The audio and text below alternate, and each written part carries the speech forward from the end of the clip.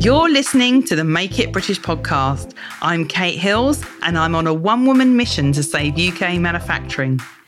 In 2008, I gave up my 20-year career as a fashion buyer because I was disillusioned with how much was being sourced overseas, and I set out to uncover some of the amazing businesses that are still making in the UK. Since founding Make It British, I've discovered that there is not only still tons of manufacturing taking place in Britain, but that it's a thriving industry. I invite you to join me each week when I'll be chatting to inspiring British-made brands and UK manufacturers and offering advice to product-based businesses that make in the UK. So with no further ado, let's get on with the show.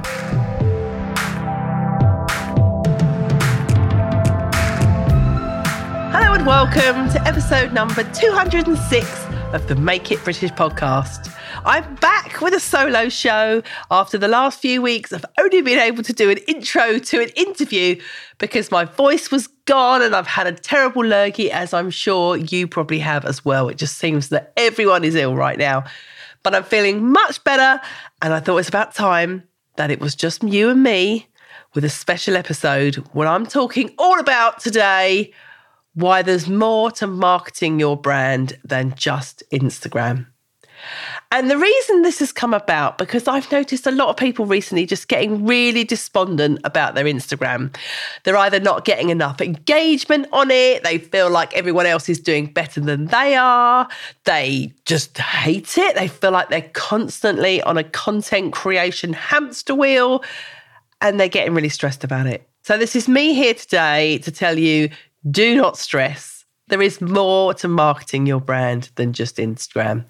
And I'm going to tell you why and what I think you should be doing instead. Because it certainly does seem that of all the social media platforms, whether it's anything over the last few years like Twitter, Facebook, TikTok, Instagram, it really seems like Instagram is the one that everyone has this love-hate relationship with. Especially if you're a creative person or you run a product-based business, because I don't know what it is. Unlike those other platforms, Instagram just seems to have this Marmite appeal with people. And so many people are just confessing to me these days, I just can't stand being on Instagram. I can't do it anymore. And I just want you to know that you're not alone if that's how you feel. And I know what happens. You open up your phone, it starts showing you the feed. You feel like everyone else is winning at Instagram and you're not. You constantly get a stream of other small businesses. They all seem to be much more comfortable in front of the camera than you feel like you are.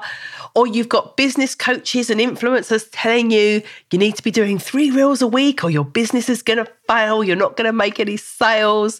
You need to be constantly, regularly posting content, and that's what you should be doing to market your business.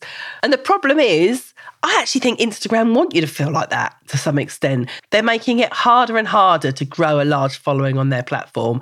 And I hear examples of businesses that have launched last year and they've already got tens of thousands of followers. But actually, when you dig a bit deeper and you look into those businesses, what you really find is the reason they're amassing these followers really quickly is because they're throwing thousands of pounds at Instagram advertising. So they're actually paying to get their posts in front of the right people. And that's how they're starting to grow their following. And actually, if you want to check out any other business to see if that's what you're doing, there's actually something called the Facebook Ads Library. And if you Google Facebook Ads Library and you put in the name of any account and the name of their Facebook page or their Instagram account, and you click on that name, it will show you all the ads that they're currently running and how long those ads have been running for. It's a great way of seeing what your competitors are doing. But it just highlights to you that those people that are getting thousands of new followers a week, they're actually more than likely, they're probably paying for it. Or maybe what they're doing is actually just paying for followers in another way. And then you find out that a lot of their followers are actually fake followers, and that is not what you want to be doing.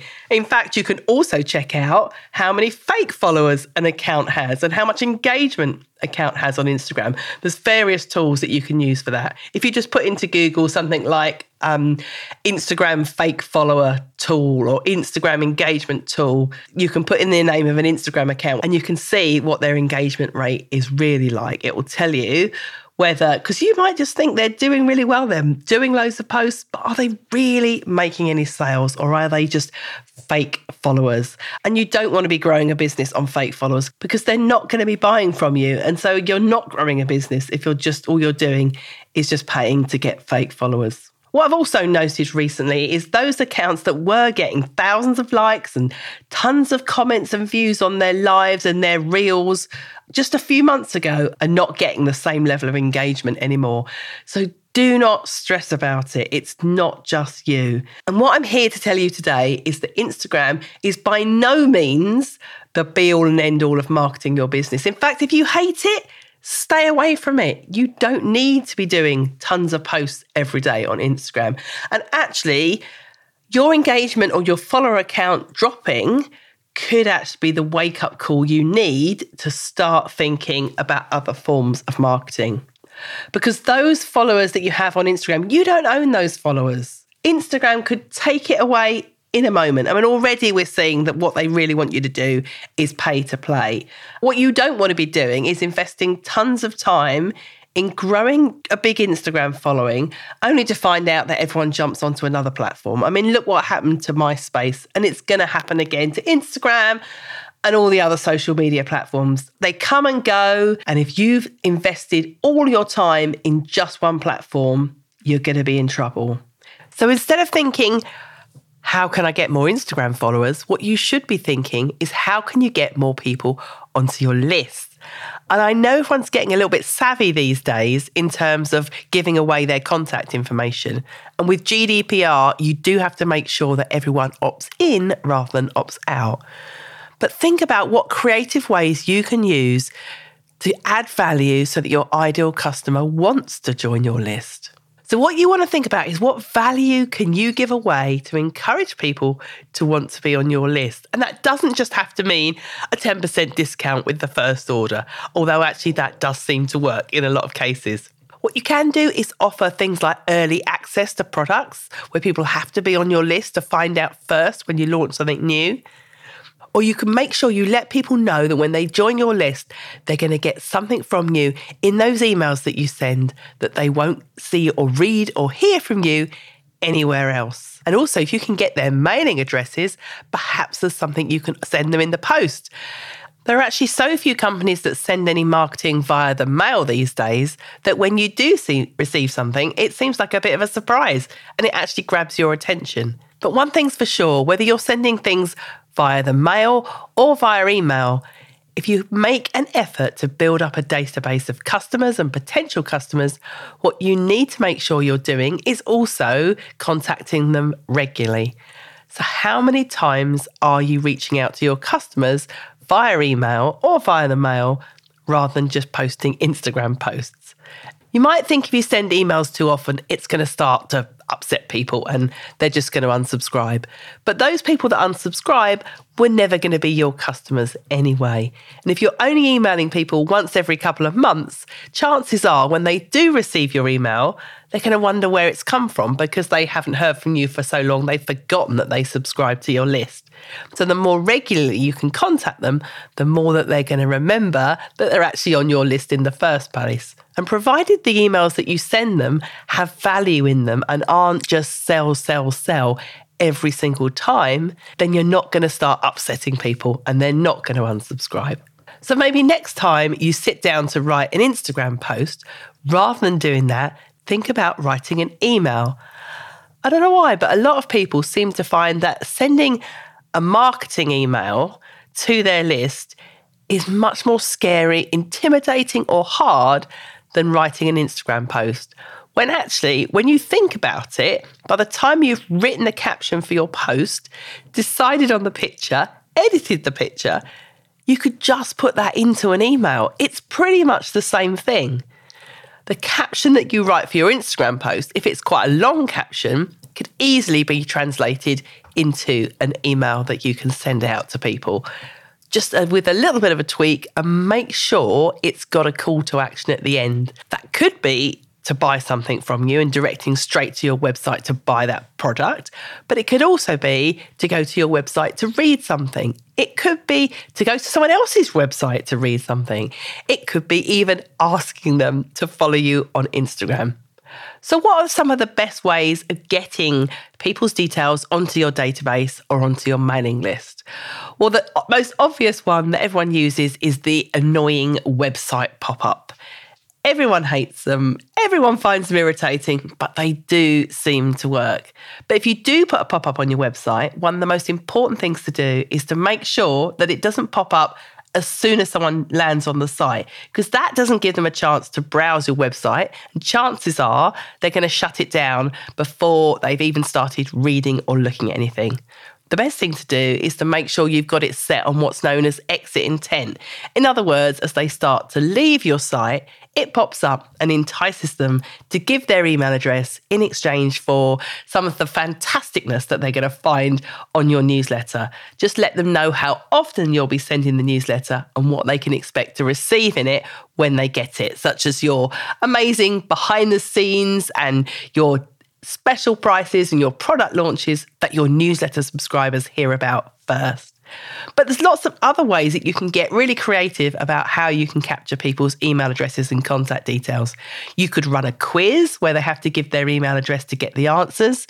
You can do a competition or giveaway where they have to give their details to enter.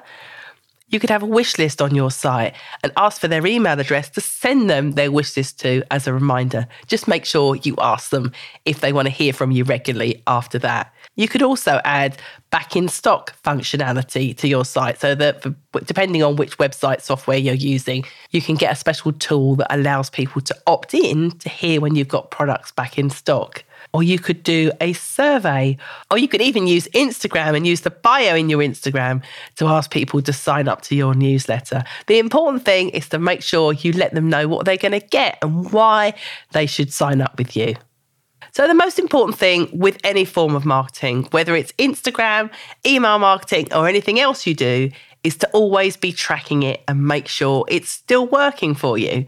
There's no point in putting lots of effort into anything if you don't know whether you're getting the result. So if you are sending emails to your list, keep a track of what the conversion rate is on your site when you send those emails out. Do you make more sales on those days when you do send an email to your list? And what products do you sell to people on your list? Do you find that people who are on your mailing list spend more with you than those people that find you through other ways?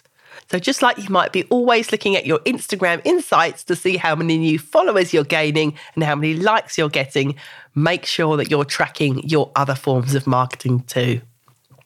So I hope that's inspired you to think outside of Instagram for your marketing if you were starting to worry about losing engagement and losing followers on Instagram. There are plenty of other ways of doing your marketing, so do not worry. And that's it for today's episode. Thank you as always for listening, and I'll speak to you next week.